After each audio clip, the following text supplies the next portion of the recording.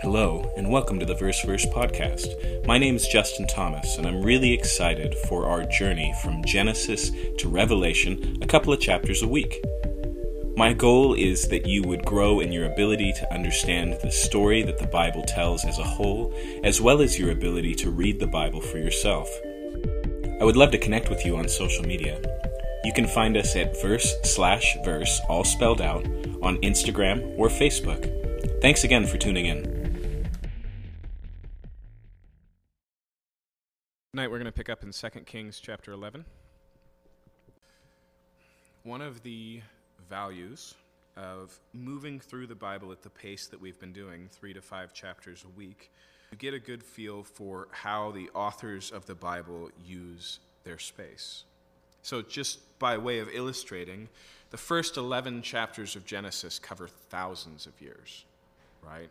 Big universal events are covered, but suddenly when we get to chapter 12, the pace slows way down, and chapter 12 all the way through chapter 25 cover about 120 years, all focusing on the life of Abraham and his family, right? That shows us that the author of Genesis is intentionally slowing down the pace for focus, right? In an opposite way, tonight we're going to cover 5 chapters, which is not unusual for us, but we're going to cover a total of 14 kings, okay, between Israel and Judah. That's just about as many kings as we've covered since the beginning of 1 Kings.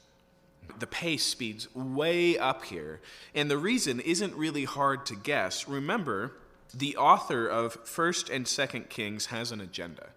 He's addressing people who are already living at the end of the book, who already find themselves in the captivity of Assyria for the northern tribes of Israel and Babylon for the southern tribes of Judah. And basically, this is a how did we get here book, okay? And so basically, everybody who read this book originally knows at the end is a crisis, is the destruction of Israel as it's known, is a car wreck. Okay, and so what I would suggest to you is what's happening tonight is this car that's been rolling slowly backwards down a hill headed for incoming traffic or for a cliff is starting to pick up pace. And it's approaching even terminal velocity. And so things become pretty rapid fire. And if we read it, as we're going to do tonight, you begin to despair a little bit that there's any reversing of this, right? As you can imagine, a car that picks up heavy speed, the likelihood of stopping it with any amount of force becomes less and less and less. The possibility of complete turnaround for Israel becomes less and less. So that means a couple of things. One, chronologically, we're going to start covering a whole lot more time. We're going to cover a few hundred years tonight. 2, there's a lot less encouraging things happening in the text tonight. It's really things just growing worse and worse as all restraints are removed. But in the midst of that, we will see that God is still present and working. And let me just remind you up front that Joel, who's one of the prophets who comes to Israel during this period that we're going to cover, not tonight, but in the following week, he says to the people of Israel, even now, if you repent, all will be restored, right? So pick up here in chapter 11, and we're looking at Judah, at the southern tribes. And so remember here that the ruling king of Judah, Ahaziah, has been killed by Jehu, just like the ruling king of Israel, Joram, was killed by Jehu, okay? And so this leaves this vacancy in the throne. And what happens here is in verse 1, now when Athaliah, the mother of Ahaziah, saw that her son was dead, she arose and destroyed all the royal family. Okay, couple of pieces here. Athaliah would not be Ahaziah's mother, but stepmother. Okay, and if you remember, Ahaziah's family has this kind of interwovenness with Ahab. There was some intermarriage that happened between the kingdoms a few generations back that has continued. And so this woman is most likely the last remnant of the household of Ahab. And the way that she behaves instantly reminds us of Jezebel. But dial back for a second and remember with me that the house of Ahab and what happens in Israel, this whole period of time where Baal worship is embraced by the people of Israel. And because of that, judgment comes on the household of Omri, on Ahab and his whole family, and extensively that happens through Jehu. Remember that Judah so far has maintained faithfulness, right? They haven't always followed the Lord, but they haven't built for themselves golden calves like Israel has. They haven't given themselves over to Baal. All of that shifts drastically and suddenly tonight. We have been seeing how threatened Israel is, but this is the first time where we find ourselves being really nervous about Judah. Second thing I want you to understand here is not only is this woman the mother-in-law, but look at what she does. It says she destroyed all the royal family. Okay, that is, at least by blood, her grandchildren. That's what we're talking about. The idea here is she's trying to get rid of anyone who has legitimacy to rule so that she can rule. Okay, and so for a short period of time, we're not told how long, there's effectively a queen reigning in Israel, and to keep herself in power, she tries to eradicate the entire household, which once again she shares family ties with. Verse 2, but Jehosheba, the daughter of King Joram, sister of Ahaziah, took Joash, the son of Ahaziah, and stole him away from among the king's sons who were being put to death. And she put him and his nurse in a bedroom. Thus they hid him from Athaliah so that he was not put to death. Okay, and so one of the family members acts quickly and hides one of the sons away. Now, once again, the family is close enough here. It's not that she doesn't know she missed one. She just doesn't know where he is. Okay, he's hidden from her. And, verse 3, he remained with her, that's with the nurse, 6 years, hidden in the house of the Lord, while Athaliah reigned over the land. Okay, so notice here, her reign goes on for 6 years, and as we'll see in a second, during that time, she fully establishes this counter-religion of worshiping Baal right in Jerusalem. Has it fully running with a temple and with a priesthood and all these things. Now, the reason why Joash is kept in hiding is because he's really, really young. He's an infant when this all goes down, okay? And so he's basically hiding, awaiting him to be old enough to do something about it. And so we read here in verse 4, in the 7th year, Jehoiada sent and brought the captains of the Kerites and of the guards and had them come to him in the house of the Lord. Now, it's not mentioned in this first reference to Jehoiada, but he is the high priest, okay?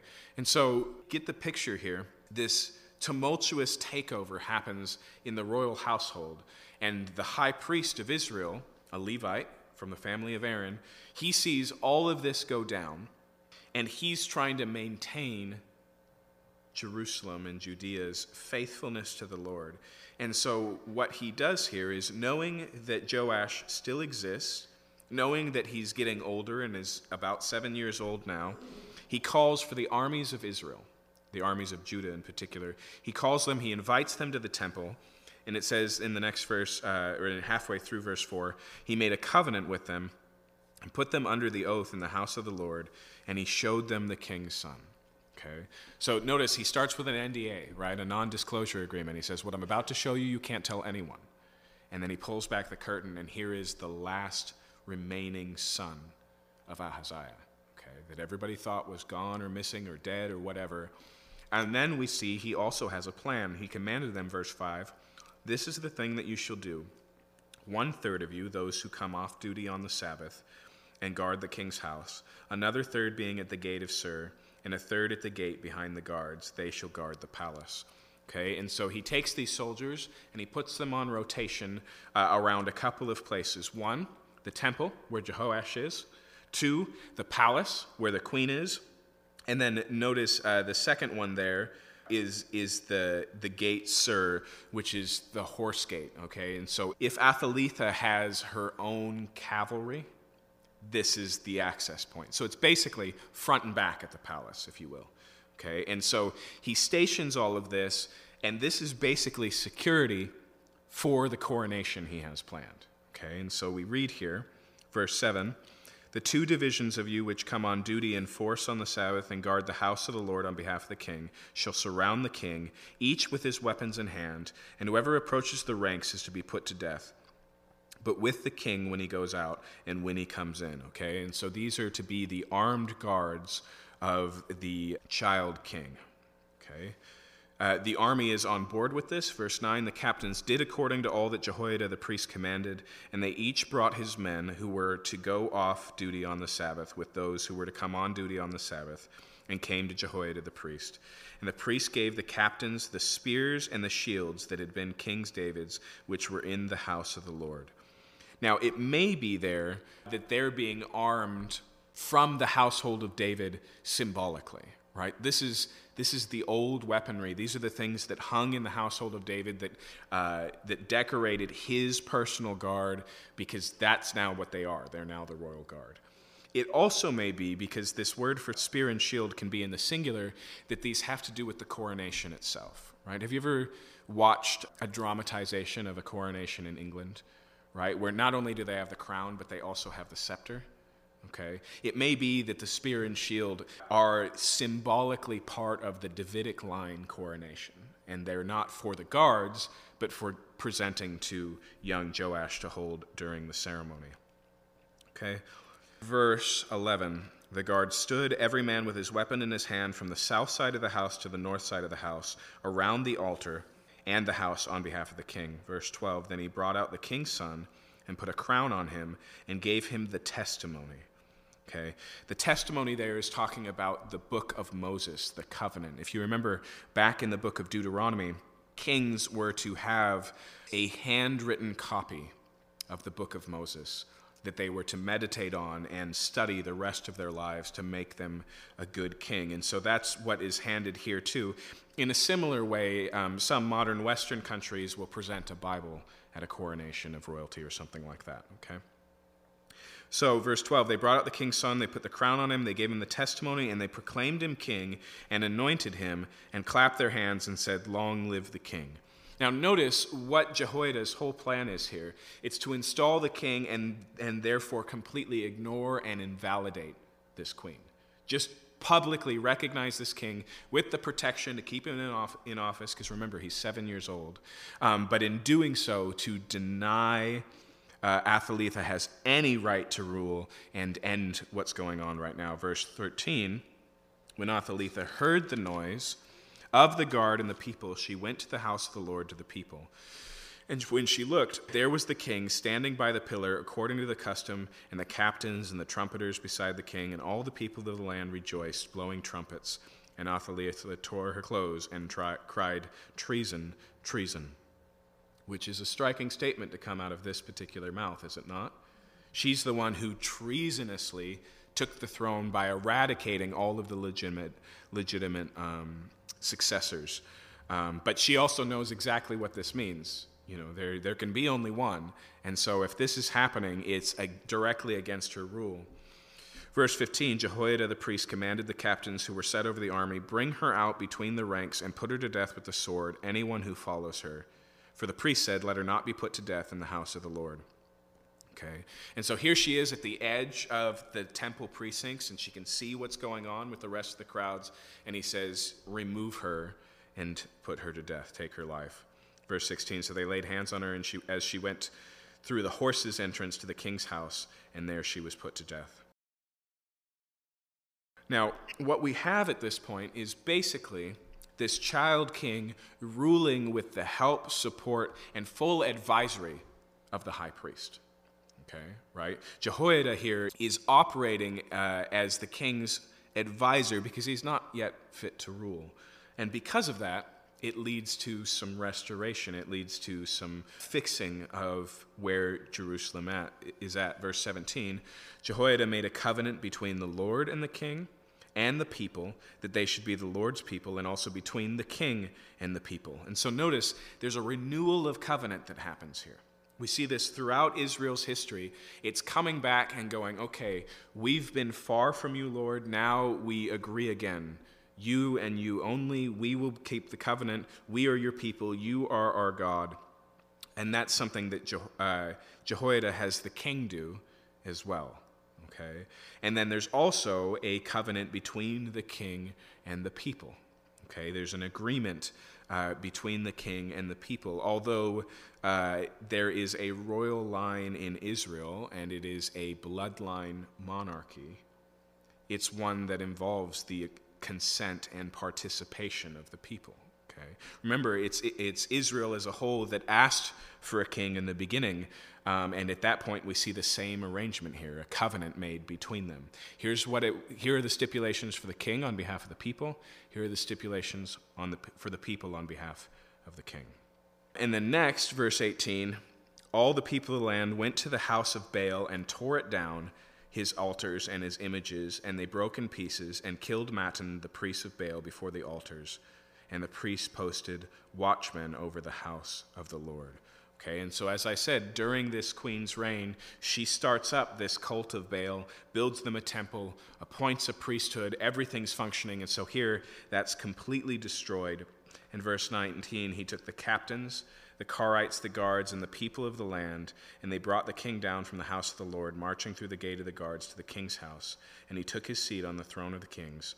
So all the people of the land rejoiced, and the city was quiet after Athaliah had been put to death with the sword at the king's house. And then it adds here in verse 21, Jehoash was 7 years old when he began to reign. Okay, chapter 12, verse 1, in the 7th year of Jehu, remember Jehu was the king of Israel, and so as we've seen over and over again, each of the reigns is dated by where they begin in the other kingdom's reign. So this is when this goes down. In the 7th year of Jehu, Jehoash began to reign, and he reigned 40 years, or until he was 47, in Jerusalem. His mother's name was Zibiah of Beersheba. And Jehoash did what was right in the eyes of the Lord all his days, because Jehoiada the priest instructed him. Okay, and so he listens to this faithful advisor, this high priest, and because of that, he really seeks the restoration of the worship of Jehovah. Nevertheless, verse 3, the high places were not taken away, and the people continued to sacrifice and make offerings on the high places. Now remember, all the way back in the beginning, God appoints Jerusalem to be the one place, one temple, where all the sacrifices are done. But this worship on the high places has persisted since the days of Solomon's son, and it has continued. And so even during relatively good reigns of the household of David, almost always we find this nevertheless, okay? And so what we've seen for the most part in Jerusalem and Judea is that their worship has maintained, and it's dipped, and here was a really far dip, but it's never improved past that flat line at the beginning, okay? And so here are the things, here is the restoration of the worship of Jehovah that goes on during Jehoash's reign. Verse 4, Jehoash said to the priests, all the money of the holy things that is brought into the house of the Lord, the money for which each man is assessed, the money from assessment of persons, and the money that a man's heart prompts him to bring to the house of the Lord, that the priests take each from his donor and let them repair the house wherever any need of repairs is discovered. Now, this temple, which was built by Solomon, is about 100 years old now, okay? And so here he recognizes that it's in disrepair, and he comes up with a plan to restore the building itself. And he basically says all the financial contributions that usually come in, okay? And so you can read about the things that involve this in Leviticus and Deuteronomy in particular. He says start to set those aside and begin to repair the temple. But, verse 6, by the 23rd year of King Jehoash, the priests had made no repairs on the house, okay?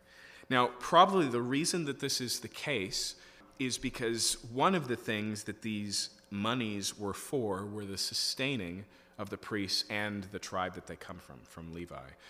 And so they continue to sustain themselves, but they don't actually invest in the temple. They don't make the repairs that Jehoash has requested. Verse 7, therefore King Jehoash summoned Jehoiada the priest and the other priests and said to them, why are you not repairing the house? Now, therefore, take no more money from your donors, but hand it over for the repair of the house. So the priests agreed that they should take no more money from the people, and that they should not repair the house. Okay, and so he comes up with a different system here. Verse 9, then Jehoiada the priest took a chest and bored a hole in the lid of it and set it beside the altar on the right side as one entered the house of the Lord. And the priests who guarded the threshold put in all the money that was brought into the house of the Lord.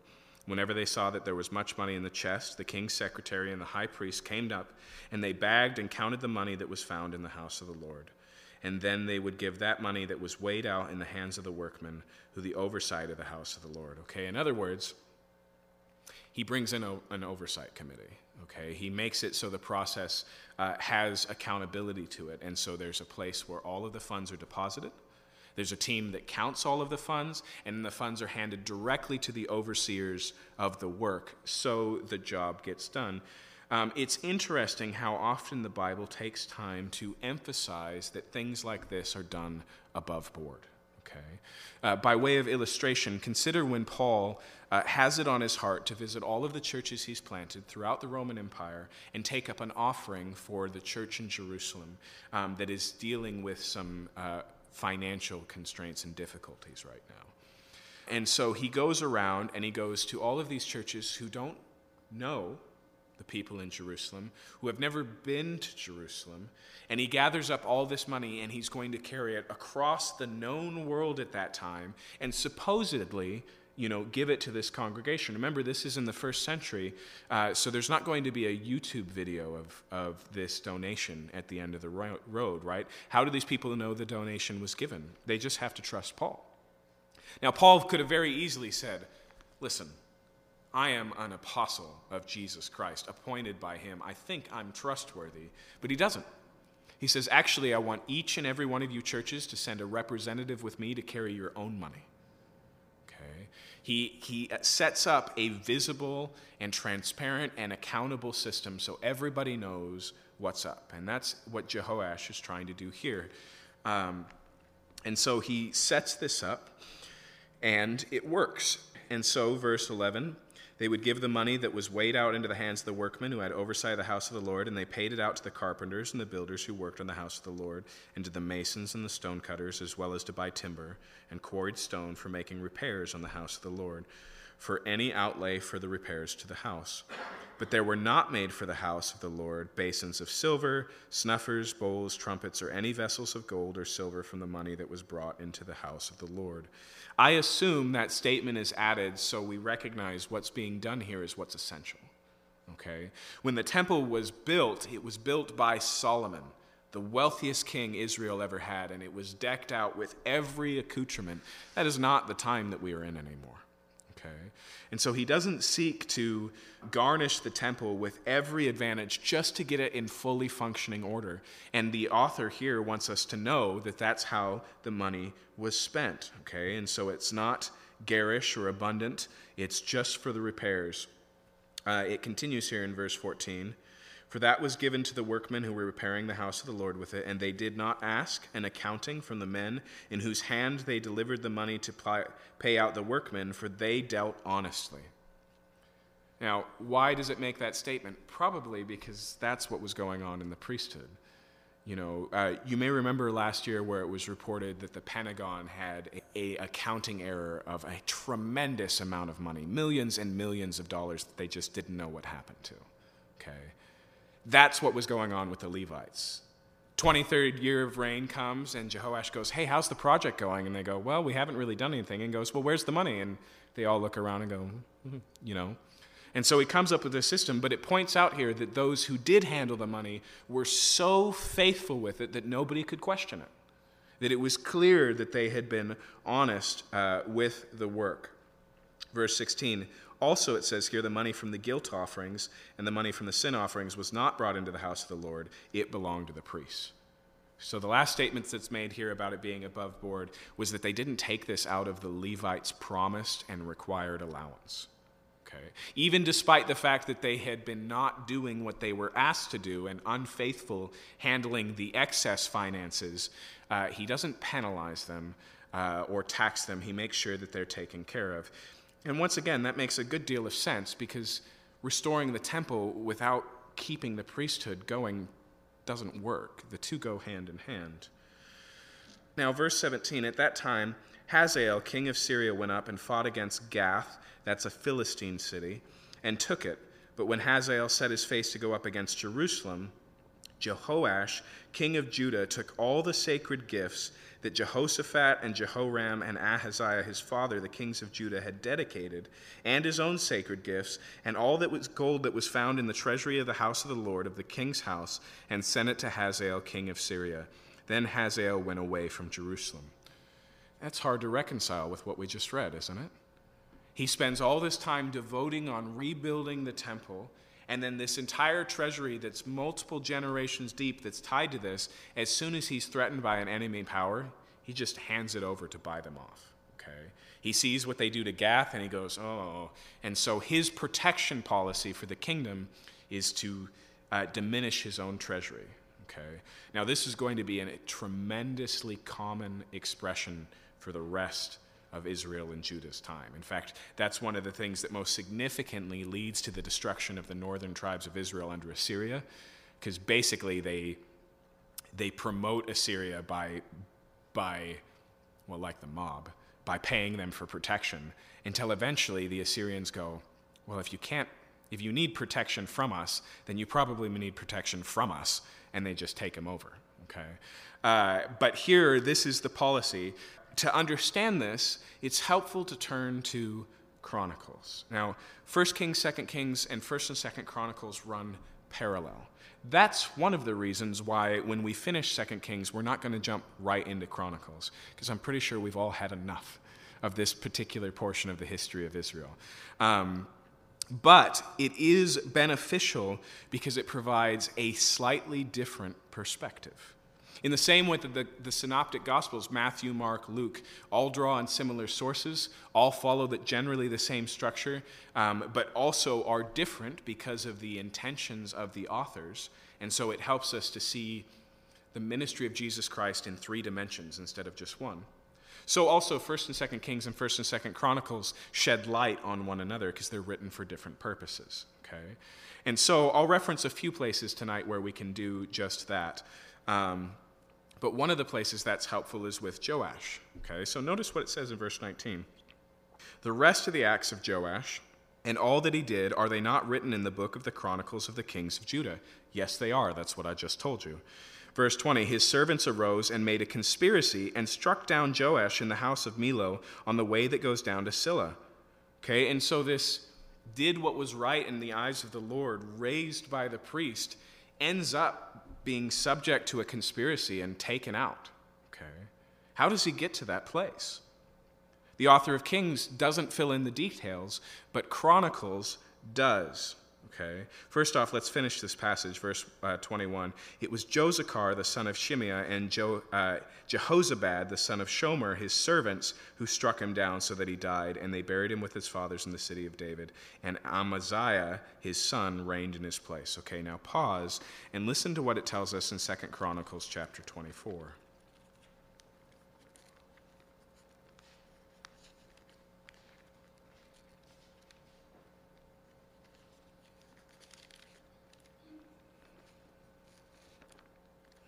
So if you see the heading there of chapter 24, it probably says Joash repairs the temple. That's what we've been looking at. But I want to draw your attention to verse 15. Okay. Verse 15 says, but Jehoiada, remember that's the high priest, grew old and full of days and died. He was 130 years old at his death. And they buried him in the city of David among the kings because he'd done good in Israel towards God and his house. Now after the death of Jehoiada, the princes of Judah came and paid homage to the king, and the king listened to them, and they abandoned the house of the Lord, the God of their fathers, and served the Asherim and the idols. Okay, and so he is a faithful king under the tutelage of Jehoiada. But when Jehoiada dies, the other leaders in Israel, what's called the princes here, come to him and they twist his arm and turn him away from this agenda, and he begins to embrace idolatry. It's similar to what happens in Solomon's rule. Solomon starts faithful to the Lord, builds the temple, but in his old age, his many foreign wives turn his heart away from the Lord, and he begins to worship idols, and he begins to build houses for other gods in Israel, right? And so it's unfortunate here. What we discover then is the restoration and even the revival that happens in Israel in this time is not due to King Jehoash, but to the faithfulness of Jehoiada. And as soon as he's off the scene, as is often the case in Israel's history, the people begin to go another way. And so because of that, God brings judgment on Jehoash, and he ends up dying through conspiracy. Side note, really, really rare in Judah. Super common in Israel, right? In Israel, we've already been through 5 different dynasties, and everyone has ended with a conspiracy like this. Somebody has just killed the ruling king and said, I'm king now. But that hasn't been happening in Jerusalem, except for this crazy mother-in-law that steps in and slaughters all of the kids, and then it happens to him as well, okay?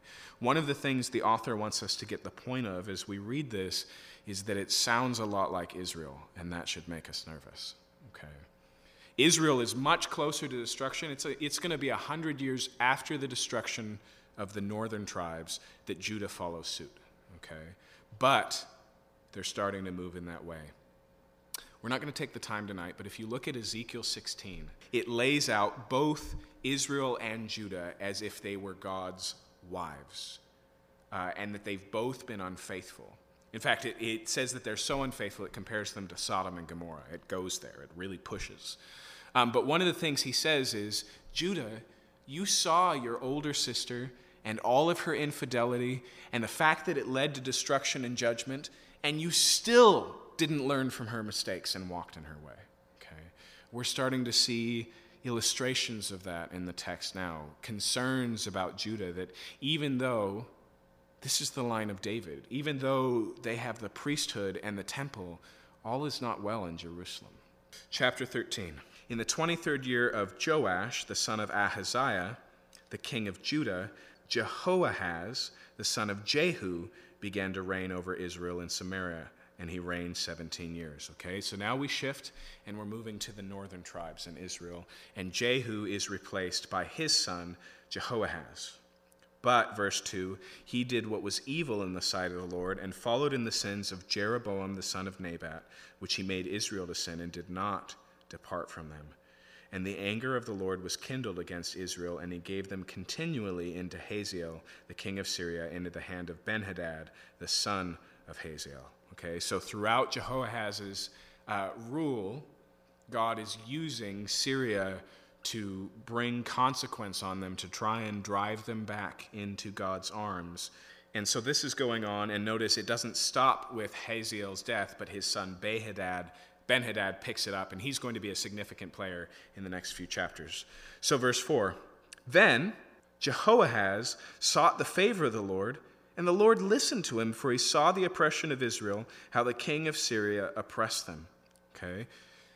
It's interesting to me. First off, Jesus tells a parable of a man sending both his sons into the field.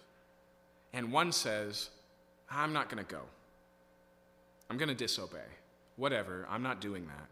And then he has a change of heart and ends up going anyways. And the other son says, yeah, sure, I'll do that. And then he has a change of heart and he doesn't go. And he just asks, which son did the will of the Father? Right?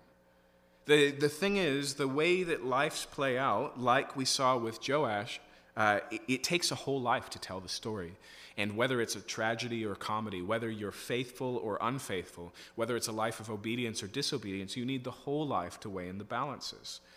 And so it's interesting here. We have Joash who starts well and finishes poorly. And now we're going, oh, holy cow, is everything upside down? In Israel, do we have a king that starts same place everyone's been before him and actually improves?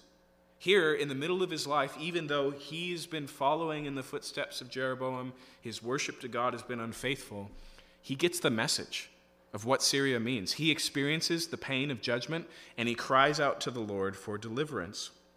And notice, God hears him. Just like that parable that Jesus tells, in Ezekiel, God says basically, will I bring judgment on the repentant? If a man turns from his sins, will I not relent on bringing judgment? And he says, in the same way, if a man is obedient and then he repents of his obedience, will I not bring judgment? And that seems to be what's going on here. Is this revival in Israel? Is this a complete change of heart? But unfortunately, things aren't what they first appear to be. And so God graciously brings deliverance. Verse 5, the Lord gave Israel a savior so that they escaped from the hand of the Syrians, and the people of Israel lived in their homes as formerly.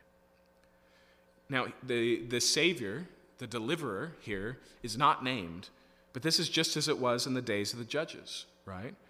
In the days of the judges, what we see is that Israel turns from the Lord and is unfaithful, so he gives them over to their enemies. And then when they cry out for deliverance, he raises up a deliverer. That's what's happening again. But even this should start to make us go, oh, wait, okay, this isn't what I thought. Because what happens in the book of Judges? That deliverance is always temporary. God does it not because they've repented, but because they've cried out, and he just compassionately sends them a deliverer. But the deliverer doesn't bring revival, doesn't restore Israel. It just alleviates the pain, and that's the end. And so, verse 6, nevertheless, they did not depart from the sins of the house of Jeroboam, which he made Israel to sin, but walked in them. And the Asherah also remained in Samaria. Notice that. So he's actually got an Asherah pole. That's the female consort of the god Baal. He's got one of those set up right in the capital city. Okay, this is the worship that's going on. And he cries out to the Lord, and the Lord delivers him, and that stays put.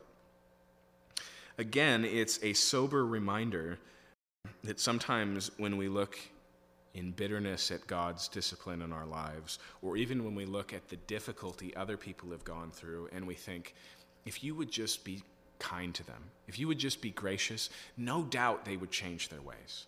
Just relent a little bit, ease off, bring about some miraculous deliverance. But just like in the days of Jesus, miracles don't equal faith, not necessarily. Here, they see God work on their behalf, and they know that it's the work of God, but it doesn't change their hearts. Verse 7, for there was not left to Jehoahaz an army of more than 50 horsemen and 10 chariots and 10,000 footmen, for the king of Syria had destroyed them and made them like dust at a threshing. Okay, and so over the course of his life, the Syrian army just decimates his until he only has a remnant left. Verse 8, now the rest of the acts of Jehoahaz and all that he did, his might, are they not written in the book of the Chronicles of King of Israel? So Jehoahaz slept with his fathers, and they buried him in Samaria, and Joash his son reigned in his place. Okay. Once again, it can be hard to keep track of because we just met Joash, king of Judah, and this is Joash, king of Israel, who rules after him. So it can be hard to keep them straight. In fact, it's going to get worse. But verse 10, in the 37th year of Joash, king of Judah, Jehoash, the son of Jehoahaz, began to reign over Israel and Samaria, and he reigned 16 years. And so notice here, they give us a phonetic difference so we can keep track of them in the same context. Joash, we've already met. He's the one who we already read about the death of. But suddenly, there's another Joash on the throne in Israel, and so one of them becomes Jehoahash, so we can keep them separate, as if that helps our English American minds. Verse 11, he also, remember this is in Israel, another generation now, he also did what was evil in the sight of the Lord. He did not depart from the sins of Jeroboam, the son of Nebat, which he made Israel to sin, but he walked in them. Now the rest of the acts of Joash, all that he did, and the might which he fought against Amaziah, the king of Judah, are they not written in the book of Chronicles of the kings of Israel? Okay, now notice there we have a note that there is one significant thing in his life, and that's civil war. Okay, he fought against a king that we haven't even met yet, but will tonight, and he fought mightily. But that's the whole story of his life. He took over the throne. He did evil in the sight of the Lord. There is this one mighty thing he did, which was actually a terrible thing because it was against the king of Judah. It's civil war. And then verse 13, Joash slept with his fathers, and Jeroboam sat on his throne, and Joash was buried in Samaria with the kings of Israel. So notice here, his son's name is Jeroboam. Now, in English practice, or actually we just draw this from Latin practice, we get this from popes and kings of the whole Western lineage, we would call this Jeroboam II. Okay, not Jeroboam Jr., because that's not his dad's name, right? But there's already been a Jeroboam in the line. Okay, and so just like Henry VIII wasn't the son of Henry VII, but there was a consistent presence of Henrys in English history, so also here we get Jeroboam. You won't see this in your Bible because it's not a Hebrew way of saying things, but if you read history books, we'll talk about Jeroboam II. That's who we're talking about here. Okay. Now notice, it's at this point when Elisha dies. He hasn't been present in the narrative for quite a while, but he has still been alive and still active. And so we can assume all of the things that God has been doing through Elijah, he's continued to do, but the author doesn't need to tell us that story. He's focusing now on this downward slope. Okay.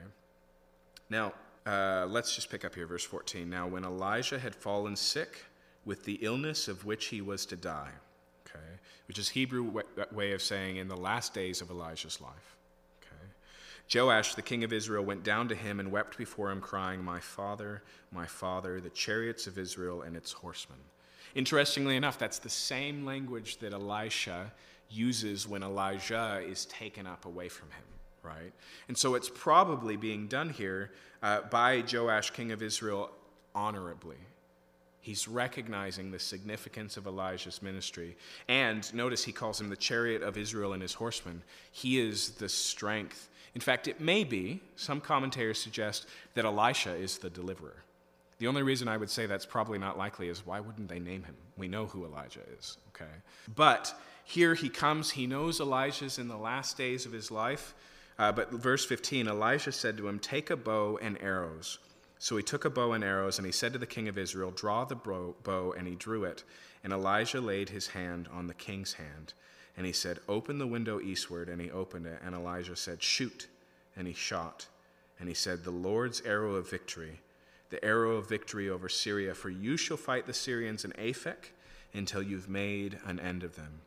Okay, and so even in his dying days, he's operating as a prophet, and he speaks here symbolically of a coming victory against this same Syrian household that begins with Hazael and continues with his son Ben-Hadad. And so he says, I want you to open a window, draw your bow, and launch an arrow. And he says, that arrow represents the coming victory. He shoots it out to the east because that's where Syria is, okay? But there's a second part to this. And so verse 18, he said, take the arrows, and he took them. And he said to the king of Israel, strike the ground with them. And he struck them 3 times and stopped. Okay, so he pulls the rest of the arrows out of the quiver, and Elijah said, strike the ground with him. And he strikes the ground, and he does it again, and he does it a 3rd time, and then he stops and he looks at Elijah. Okay. Verse 19, the man of God was angry with him and said, you should have struck 5 or 6 times. Then you would have struck down Syria until you'd made an end of it. But now you will strike down Syria only 3 times. Okay. Now, this seems a little bit trite, doesn't it? He doesn't tell him to keep striking. He doesn't tell him how many times. In fact, I would say the fact that he struck it more than once is at least a move in the right direction. But what this really shows, once again, symbolically, is where the king's really at. It's not about the arrows in the ground, okay? He just knows that he doesn't have it in him to go the distance. And so here it's demonstrated for him. And actually we'll see that it is exactly 3 victories and no more that Joash is going to have over the king of Syria. But this is kind of the final prophetic piece of Elijah's ministry. And once again, it's of victory. It's of God graciously delivering Israel despite the fact, remember here, that Jehoash is not a good king. Okay? Verse 22. Now Hazael, king of Syria, oppressed Israel all the days of Jehoahaz. But the Lord was gracious to them and had compassion on them. And he turned towards them because of his covenant with Abraham, Isaac, and Jacob, and would not destroy them, nor has he cast them from his presence until now. And so God says, basically our author tells us here that God was compassionate and provided these victories not because of Jehoahaz, not because of repentance in Israel, but because of Abraham, because of Isaac, because of Jacob. Okay, God is long-suffering and patient with Israel because he's determined to keep his promises that he made to Abraham. And so he's merciful with Israel. And notice here it says they would not destroy them, nor has he cast them from his presence until now. 2 things there. 1, would not destroy him. That's in perpetuity. The audience that's reading this is still alive. Israel still exists, but they have been removed from the land. That's one of the few places of hope that's listed here that says basically God's not done yet. But also, God was patient in throwing you out of the land, of ejecting you from the land until this day, even though here the need was already. God is so patient within Israel. Generations go by, and God doesn't bring about what he's already said he's going to bring about all the way back in the time of the first Jeroboam. And it's important that we go back. Okay, so it's actually helpful that we did this in the wrong order. Not that I, am outweighing the author of the Bible and his structure, but notice in between these two things, okay, Elijah's prophecy about Syria and the coming to pass of that and why God did it, in the middle is the death of Elijah. And it seems so random and out of place. Verse 20, so Elijah died and they buried him. Now the bands of Moabites used to invade the land in the spring of the year, and as a man was being buried, behold, a marauding band was seen, and the man was thrown into the grave of Elijah. And as soon as the man touched the bones of Elijah, he revived and stood on his feet. Okay, so notice what's happening here. Elijah's buried, he's in a tomb, and then because some raiders are on the way, another Israelite who's being buried is relatively hastily just thrown into the cave because it's too dangerous for them to go through all the rites. They don't know that Elijah's bones are in there. They don't know that his body's in there. And as soon as this man touches him, he comes back to life and walks out of the cave. Now, that is miraculous. But as I already told you, there are many miracles that Elijah did over his life that the author doesn't take time to record.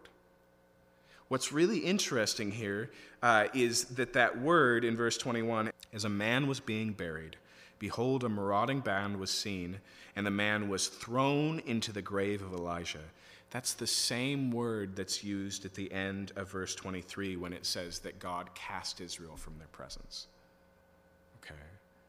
I would suggest to you that the author puts these stories juxtaposed like this because he wants to make a symbolic point. Okay. God is going to cast Israel away, but it leads towards resurrection.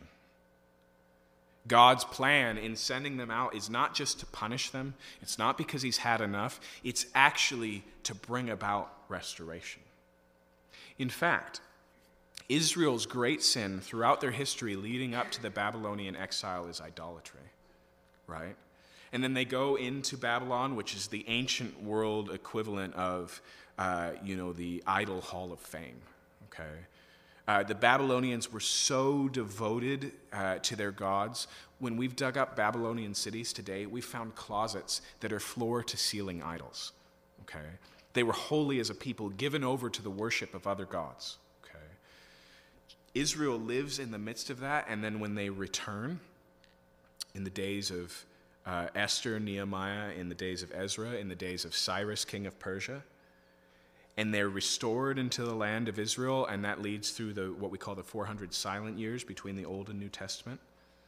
By the time Jesus gets on the scene, does Israel have a problem with idolatry, of worshiping the gods of the other nations? They do not.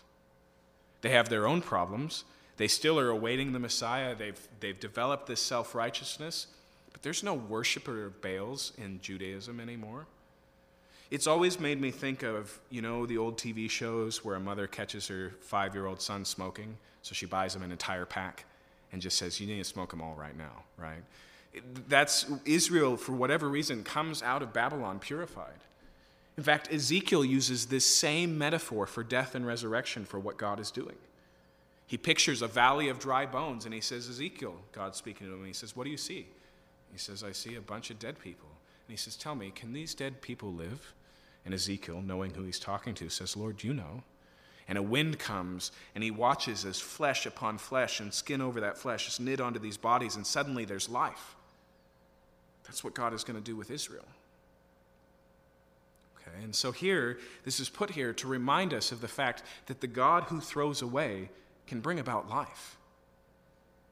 And that's his agenda, that's his plan for Israel. So, verse 24. When Hazael, king of Syria, died, Ben-Hadad, his son, became king in his place. Then Jehoash, son of Jehoahaz, took again from Ben-Hadad, the son of Hazael, the cities that were taken from Jehoahaz, his father, in war. 3 times Joash defeated him and recovered the cities for Israel, just as was promised, right? Just as the arrows struck the ground 3 times. Okay, chapter 14. In the 2nd year of Joash, the son of Jehoahaz, king of Israel, Amaziah the son of Joash, king of Judah, began to reign. He was 25 years old when he began to reign, and he reigned 29 years in Jerusalem. His mother's name was Jehoaddan of Jerusalem, and he did what was right in the eyes of the Lord. Yet not like David his father, he did in all things as Joash his father had done, but the high places were not removed. The people still sacrificed and made offerings on the high places. Okay, and so after Joash blows it, his son follows, and he actually does a good job. In fact, notice specifically here, verse 5, as soon as the royal power was firmly in his hand, he struck down his servants who struck down the king, his father. Okay, so his first act of business is to deal with the criminals that had taken his dad's life. Okay, one of the things that shows us is that he wasn't in on the plot. Okay, that this wasn't his takeover to get the reign out of his father's hand, which is not an uncommon thing in the ancient world. And so he brings those who have wrongly killed his father to justice. But, verse 6, he did not put to death the children of the murderers, according to what is written in the book of the law of Moses, where the Lord commanded, fathers shall not be put to death because of their children, nor shall children be put to death because of their fathers, but each one shall die for his own sin. When we look at ancient legal codes, like the Code of Hammurabi, for example, entire family executions for treason against royalty is a pretty common thing. But this king is acquainted enough with the book of Moses, which, remember, he would have written his own copy, and desiring enough to obey it, that he draws the line and only kills those who have committed the crime and not their children. Okay, he wants to obey the Lord. Related to that, verse 7, he struck down 10,000 Edomites in the Valley of Salt and took Selah by storm and called it Joktheo, which is its name to this day. Now, Edom, who are the descendants of Esau, during the reign of Solomon, they are paying tribute to Israel, but eventually they shake off the reins of that. But here is a faithful king, and we see a little bit of reversal on that. There has been decay in God's promises because of Israel's disobedience, but this king is faithful, and there's some restoration of those things. Then, verse 8, Amaziah sent messengers to Jehoash the son of Jehoahaz, the son of Jehu, the king of Israel, saying, come, let us look one another in the face. Okay. What he does here is he basically goes to the king of Israel and he says, hey, let's fight. He says, I'm ready to stand against you. Okay. He's picking a fight with the rest of Israel. Okay. Now, the reason he's doing that becomes very clear in the response that he gets from the king of Israel. Verse 9, that Jehoash, the king of Israel, sent word to Amaziah, king of Judah, a thistle on Lebanon, said to a cedar on Lebanon, saying, give your daughter to my son for a wife. And a wild beast of Lebanon passed by and trampled down the thistle. Okay, can you get the parable here? It's pretty simple. It's not a one-to-one comparison of the situation, but he basically says, you're just a little weed, and I am a giant tree, and you're trying to treat me on equal terms. He says, even a pig wandering by would trample you into the ground. Okay, that's the point that he's making. And then notice as he makes the punchline here, verse 10, you've indeed struck down Edom, and your heart has lifted you up. Be content with your glory and stay at home, for why should you provoke trouble so that you fall, you and Judah with you? You see what the problem was? Amaziah has just come off of this victory. He's riding high on it, and he's willing to take over. He's ready to take over the world. And so he comes boastfully, arrogantly, full of pride, and picks a fight with Israel. And he says, just take your victory and let that be enough. Now, his pride is his undoing. And that's another theme that we're going to start seeing really heavily in these last few kings we're going to look at tonight, is the significant danger of pride. I already unpacked for you what's really going on, right? Amaziah has been faithful to the Lord, wants to follow the Lord, and so God has always promised victory to the kings of Israel who keep the covenant. That's why he's overcome Edom. Not because he's something great, not because he's something strong, but he picks a fight with Israel. But, verse 11, Amaziah would not listen. So Jehoash, king of Israel, went up, and he and Amaziah, the king of Judah, faced one another in battle at Beth-shemesh, which belongs to Judah. And Judah was defeated by Israel, and every man fled to his home. Okay. We already read about this. Remember when we were reading the only thing that this king is known for? it's for routing the king of Judah right here, right? But he didn't pick the fight. He just, Amaziah wouldn't back down. He warned him and he wouldn't back down, and so there's a fight here. And so, verse 13, Jehoash, king of Israel, captured Amaziah, king of Judah, the son of Jehoash, the son of Ahaziah, at Beth-Shemesh, and came to Jerusalem and broke down the wall of Jerusalem for 400 cubits, from the Ephraim gate to the corner gate. He seized all the gold and silver and all the vessels that were found in the house of the Lord and in the treasuries of the king's house, also hostages, and he returned to Samaria. Okay, so he takes from the treasury, he knocks down the wall. Most of this is just humiliation. And then he takes hostages, which is basically a guarantee that it's not going to happen again. In fact, some scholars believe that one of those hostages is the king of Judah himself. Okay, and so we get to this odd place where the king of Israel has living in his house the king of Judah, but he's really overseeing things. Okay, verse 15. Now the rest of the acts of Jehoash that he did, and his might, and how he fought with Amaziah the king of Judah, are they not written in the book of Chronicles, the kings of Israel? And Jehoash slept with his fathers and was buried in Samaria with the kings of Israel, and Jeroboam his son reigned in his place. Is anyone having deja vu? We already read this. We read this a chapter ago. Why is it here? There are some commentators who go, okay, this is just a mistake.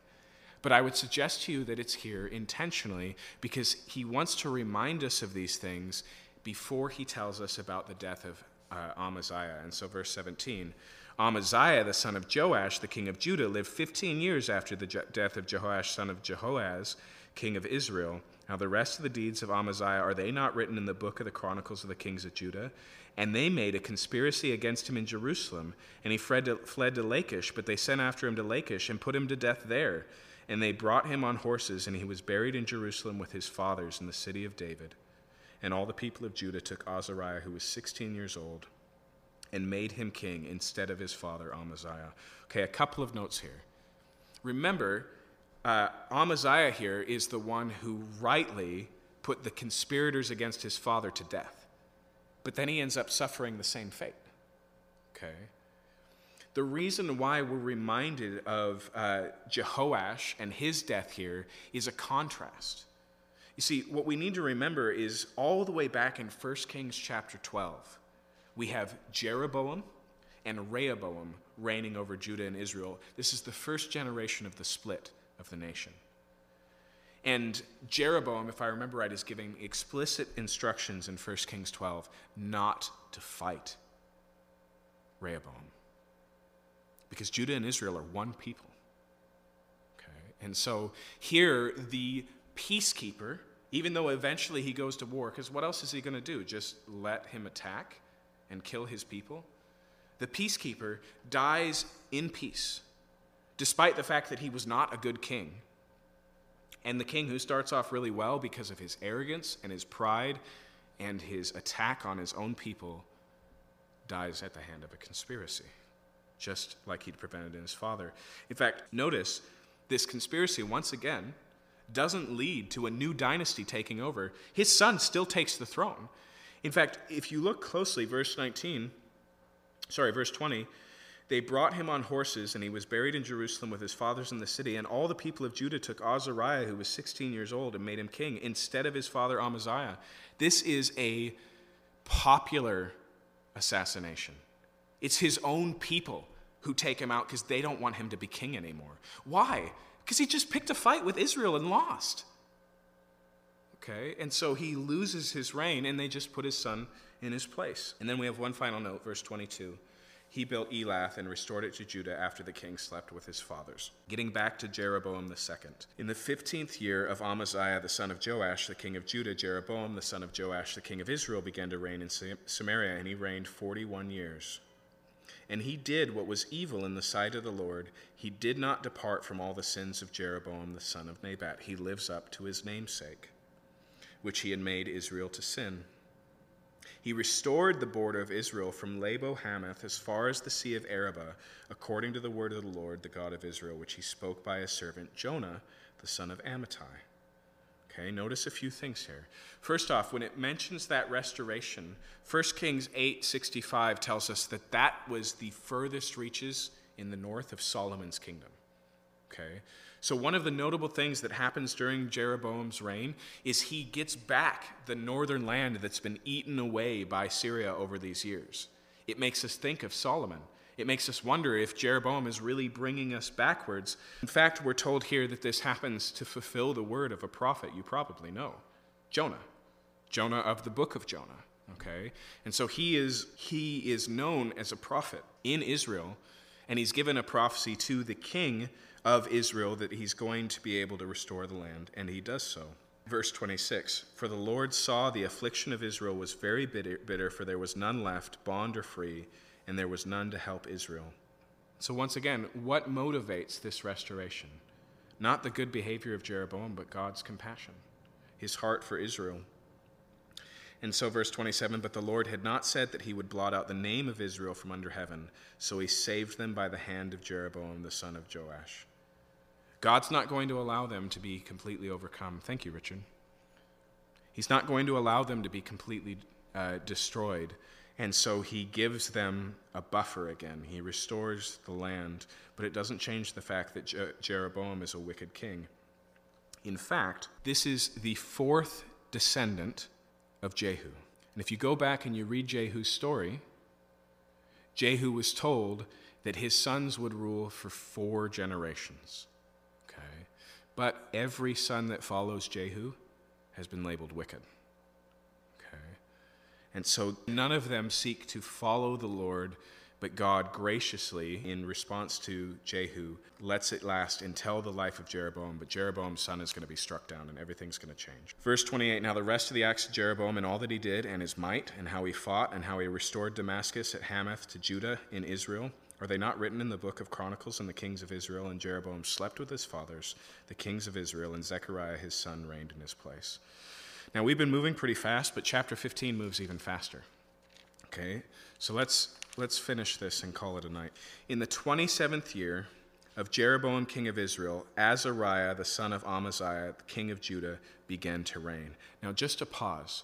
We've already been introduced to the prophetic ministry of Jonah, right? Elisha is off the scene, but other prophets are starting to come in. Once we get here to the reign of Azariah, this would also include Hosea and Amos. Hosea 1:1 and Amos 1:1, most of the minor prophets, some of the major prophets, tell us the reigning kings during their service, okay?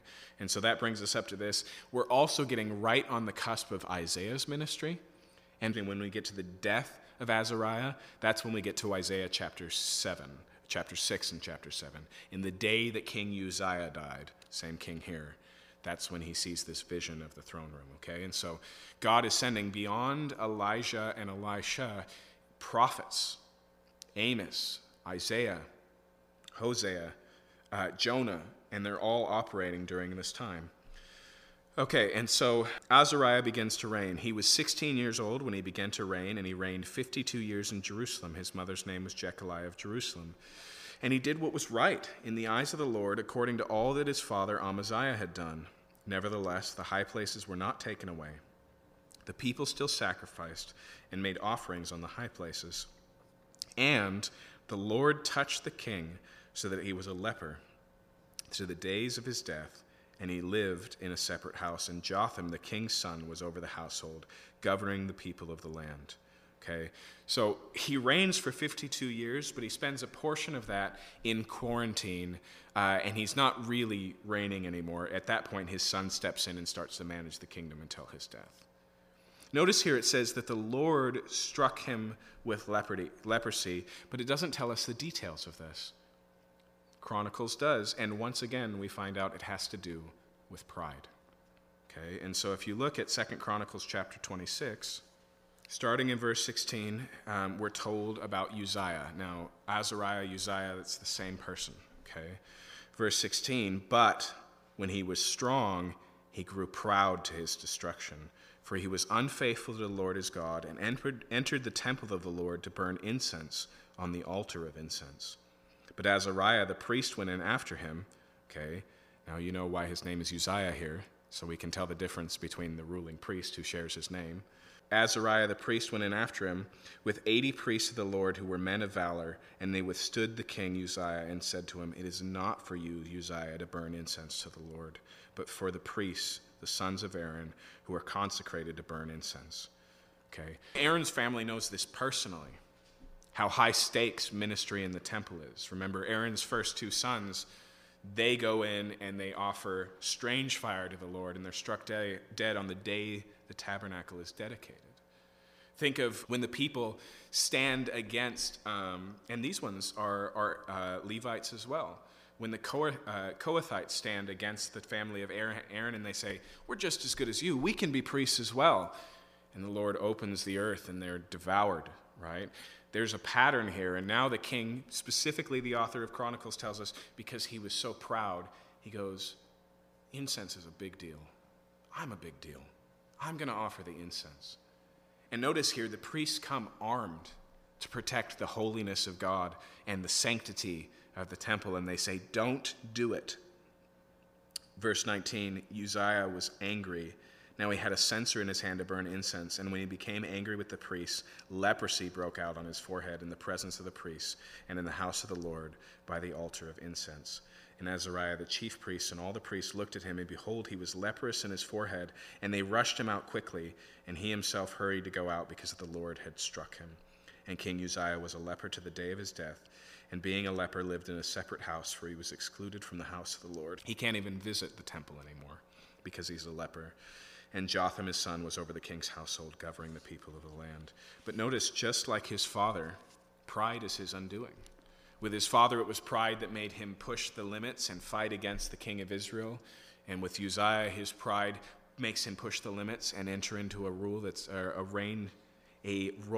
is not his, but is to be left to the Levites.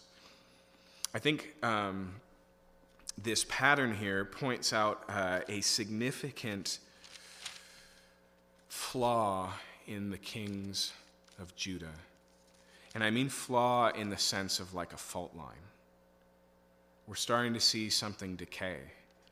God is still doing the victories, but men are taking the credit.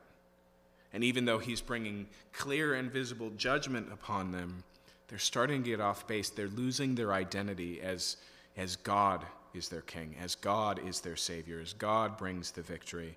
They're starting to sound a whole lot more like the pagan kings we encounter in the Bible. Remember, it's Nebuchadnezzar, after he's conquered basically the whole known world and is walking through his palace looking at all of his wealth, and he goes, "Look at what I have built." And he hears God speaking from heaven and says, "You fool. Are you really going to take the credit for what I have done?" And he's struck mad, right? That's what we're finding in the house of Jerusalem, in the line of David right now. Going back to chapter 15 of 2 Kings, verse 8. In the 38th year of Azariah, king of Judah, Zechariah, the son of Jeroboam, reigned over Israel in Samaria 6 months. And he did what was evil in the sight of the Lord, as his father had done. He did not depart from the sins of Jeroboam, the son of Nebat, which made Israel to sin. Shallum, the son of Jabesh, conspired against him and struck him down at Ibleam and put him to death, and he reigned in his place. Here, the dynasty of Jehu ends. Right after its 4th generation, 6 months into the 5th generation, and it's once again assassination. And so Shallum takes over, verse 11. Now the rest of the deeds of Zechariah, behold, they're written in the book of Chronicles of the kings of Israel. There's not much more to read there. It was only 6 months' reign. This was the promise that the Lord had given to Jehu. Your son shall sit on the throne of Israel to the 4th generation. And so it came to pass. Now, Shallum follows. Shallum, the son of Jabesh, began to reign in the 39th year of Uzziah, the king of Judah. There, notice, we get the Chronicles spelling of Azariah, Uzziah. And he reigned 1 month in Samaria. Okay, so just like Zimri before him, he doesn't last very long, and he's also taken out. Menahem, the son of Gadi, came up from Tisra and came to Samaria, and he struck down Shallum, the son of Jabesh, in Samaria, and put him to death, and reigned in his place. Now, the rest of the deeds of Shallum and the conspiracy that he made, behold, they're written in the book of Chronicles of the kings of Israel. At that time, Menahem sacked Tipsah and all who were in it, and its territory from Tisra on, because they did not open it to him. Therefore he sacked it and ripped open all the women in it who were pregnant. Read that for what it is. It's tremendously cruel. Okay? This is the quality of the king in Israel in this day. And once again, if you read the annals of the history of the kings in the ancient Near East, this is actually really common elsewhere. Okay? In the ancient world, the king is the final authority. He does what he wants. You conquer, your power is your justification to do what you want. And anyone who offends the king, right, offends the gods, all these things. But that's not how it was to be in Israel. But here, this is the point where Israel is, where Shallum, who reigns here, and only for a month.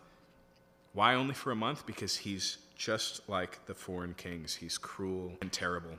17, in the 39th year of Azariah, the king of Judah, Mahanaim, son of Gadi, began to reign over Israel.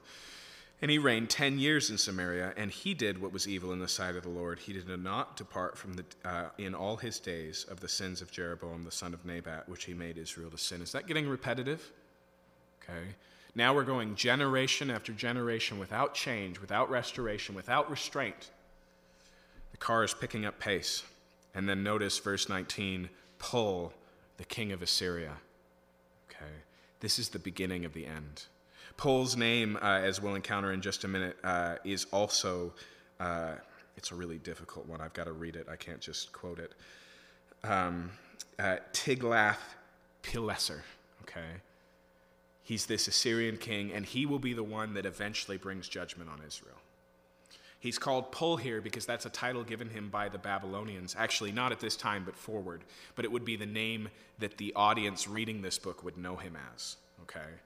And so here he shows up, Pul, the king of Assyria. He comes against the land, and Mahanaim gave Pul 1,000 talents of silver that he might help him to confirm his hold on the royal power. Okay, so notice here, the king of Assyria comes to attack Israel, and it says here that the king comes and he pays him this heavy thing, and he says, why don't you keep me on the throne? Does that sound strange to you? He's there to attack. What is he doing here? This is like paying protection for the mob. It really is. He's basically saying, why don't you keep me on the throne and I'll be your vassal? And so he begins to pay Assyria. He takes on a pro-Assyrian bent. And like I said, eventually this is going to come back to bite him in a significant way. Because what happens if you give the bully your lunch money? He comes back tomorrow and asks for your lunch money, right? And it continues on, okay? In fact, this amount is so significant, he doesn't have it. And so he goes to all of the most wealthy men in Israel and he taxes them to pay off this foreign king. Verse 20, Mahanaim exacted the money from Israel, that is, from all the wealthy men, 50 shekels of silver from every man to give to the king of Assyria. So the king of Assyria turned back and did not stay there in the land. Now the rest of the deeds of Mahanaim and all that he did, are they not written in the book of the Chronicles of the Kings of Israel? And Mahanaim slept with his fathers, and Pekahiah his son reigned in his place. In the 50th year of Azariah the king of Judah, so this is probably after he's leprous and has been set aside, right? Pekahiah the son of Mahanaim began to reign over Israel and Samaria, and he reigned 2 years. And he did what was evil in the sight of the Lord. He did not turn away from the sins of Jeroboam the son of Nebat, which made Israel to sin. And Pekah the son of Remaliah, his captain, conspired against him with 50 men of the people of Gilead and struck him down in Samaria. Again, we have a regime change. Okay, this time it's from within his own military. It's a military coup here. And although one's name is Pekahiah and the other's name is Pekah, they're not related. Okay, and so he strikes him down. And so it says here, he struck him down in Samaria in the citadel of the king's house with Argob and Uriah. He put him to death and reigned in his place. Now, Argob and Uriah there, I don't remember offhand what Argob means, but Uriah comes from Ariel. It's a lion, okay? And so some think this isn't co-conspirators, but where he was struck down. If you remember, Solomon's temple was built with all of this iconic imagery. And so it may be that there were these two animalistic statues at the entrance of the temple. He's going there for sanctuary. He's wanting to grab hold of the altar, but he's struck down at the door. Okay, that's a potential reading of what happens here. Okay, last one here. verse 26, the rest of the deeds of Pekahiah and all that he did, they're written in the book of the Chronicles of the Kings of Israel. In the 52nd year of Azariah, the king of Judah, 2 years later, Pekahiah, the son of Remaliah, began to reign over Israel and Samaria, and he reigned 20 years, and he did what was evil in the sight of the Lord. He did not depart from the sins of Jeroboam, the son of Nebat, which he made Israel to sin. In the days of Pekahiah, king of Israel, Tiglath-Pileser, king of Assyria, came and captured Ijon, Abel-Beth-Maachah, Janah, Kadesh, Hazor, Gilead, and Galilee, and all the lands of Naphtali, and he carried the people captive to Assyria. And so here, that big bully who's been taking lunch money, now he takes about half of Israel's property and deports the people in it and takes them back to Assyria. Okay, this is where the destruction begins. Okay, verse 30, then Hoshea, the son of Elah, made a conspiracy against Pekah, the son of Remaliah, and struck him down and put him to death and reigned in his place in the 20th year of Jotham, the son of Uzziah. Now the rest of the acts of Pekah and all that he did, behold, they're written in the book of the Chronicles of the Kings of Israel. Okay, so we've been focusing on Israel, and now we finally come back to Judah, and we'll close here. In the 2nd year of Pekah, the son of Remaliah, king of Israel, Jotham, the son of Uzziah, king of Judah, began to reign. He was 25 years old when he began to reign. He reigned 16 years in Jerusalem. His mother's name was Jeshurun, the daughter of Zadok. And he did what was right in the eyes of the Lord, according to all that his father Uzziah had done. Nevertheless, the high places were not removed. The people still sacrificed and made offerings on the high places. He built the upper gate of the house of the Lord. Now the rest of the acts of Jotham and all that he did, are they not written in the book of the Chronicles of Kings of Judah? In those days the Lord began to send Rezin, the king of Syria, and Pekah, the son of Remaliah, against Judah. Okay, so notice here, during the time when Assyria is starting to come against Israel and God is bringing about judgment, is also when he starts to escalate the discipline against Judah through both the king of Israel, who has Assyria on his side, at least in the beginning, as well as Rezin, the king of Syria. And so this is the beginning of the end of Judah. Okay, it's starting to present here. The question is there going to be a turnaround? Is there going to be repentance? We'll have to wait till next week to see. Finally, verse 38, Jotham slept with his fathers and was buried with his fathers in the city of David, his father, and Ahaz, his son, reigned in his place. And so unfortunately, almost everything we read tonight is business as usual, right? It's just that car picking up speed and heading for the cliff, as the intensity and the pace just escalates to terminal velocity. But then again, I want you to remember that during this time, even though our author is keeping things pretty tight because he wants to show this escalation and the lack of change, that doesn't deny or doesn't demonstrate a lack of witness. Throughout this time is when the majority of what we call the written prophets, the one who bear books with their names, Elijah and Elisha weren't written prophets. We don't have the book of Elijah, right? But Isaiah, Amos, Jonah, most of those prophets that are pre-exilic, which is the majority of them, operate during this time. God is, in fact, even just not Elijah and Elisha, but an army of prophets that are now being sent and calling for Israel to repent. And then lastly, just by way of conclusion, again, notice the significance of pride. Quite a few of the kings we encounter tonight start right, do what's right in the eyes of the Lord, have good intention, and then pride gets in the way and they take credit, and their end is on a different road entirely. This is why the Bible makes constant warnings about pride, because it's not that pride is the greatest sin, but it's often the first sin. It's a sin that is fertilizer for other sins. It makes us lift up. It justifies other behavior. It makes us feel entitled. It does things like that. And with Israel, by design, there was no room for pride because God was their Savior. God was their deliverer. God was their provider. God was their warrior. Even the land that they had was a gift from the God who saved them. There's no room for pride, and that's what makes it such a heinous sin. Let's pray. Father, for our own sake, I pray that you would purge us of the poison of pride. I ask, God, that you would help us to see clearly and to practice gratitude, Lord, so we remember that you are the giver that all good gifts come from. I pray, Lord, that you would keep us humble and that, like the proverb says, Lord, that you wouldn't give us too much so that we might blaspheme you, or too little so that we might curse you, Lord, but that you would help us by keeping us in a station that we can handle, not lift us up beyond where our humility can keep us, Lord. And I pray as well, Lord, for the places in our life and the people in our life where we feel like they're running parallel to the history of Israel. We're reading about generations and nations and hundreds of years, but we see these things play out in decades in the lives of our friends and family. And we just pray, Lord, that you would be gracious, and we thank you, Lord, that you are patient and long-suffering, that you do not leave yourself without a witness. But we pray, Lord, that we would see complete returns, complete and utter turnarounds, restorations and revivals.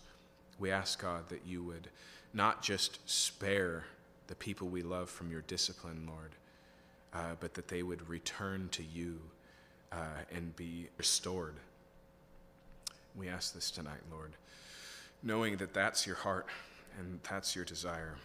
And so we pray in the name of Jesus. Amen.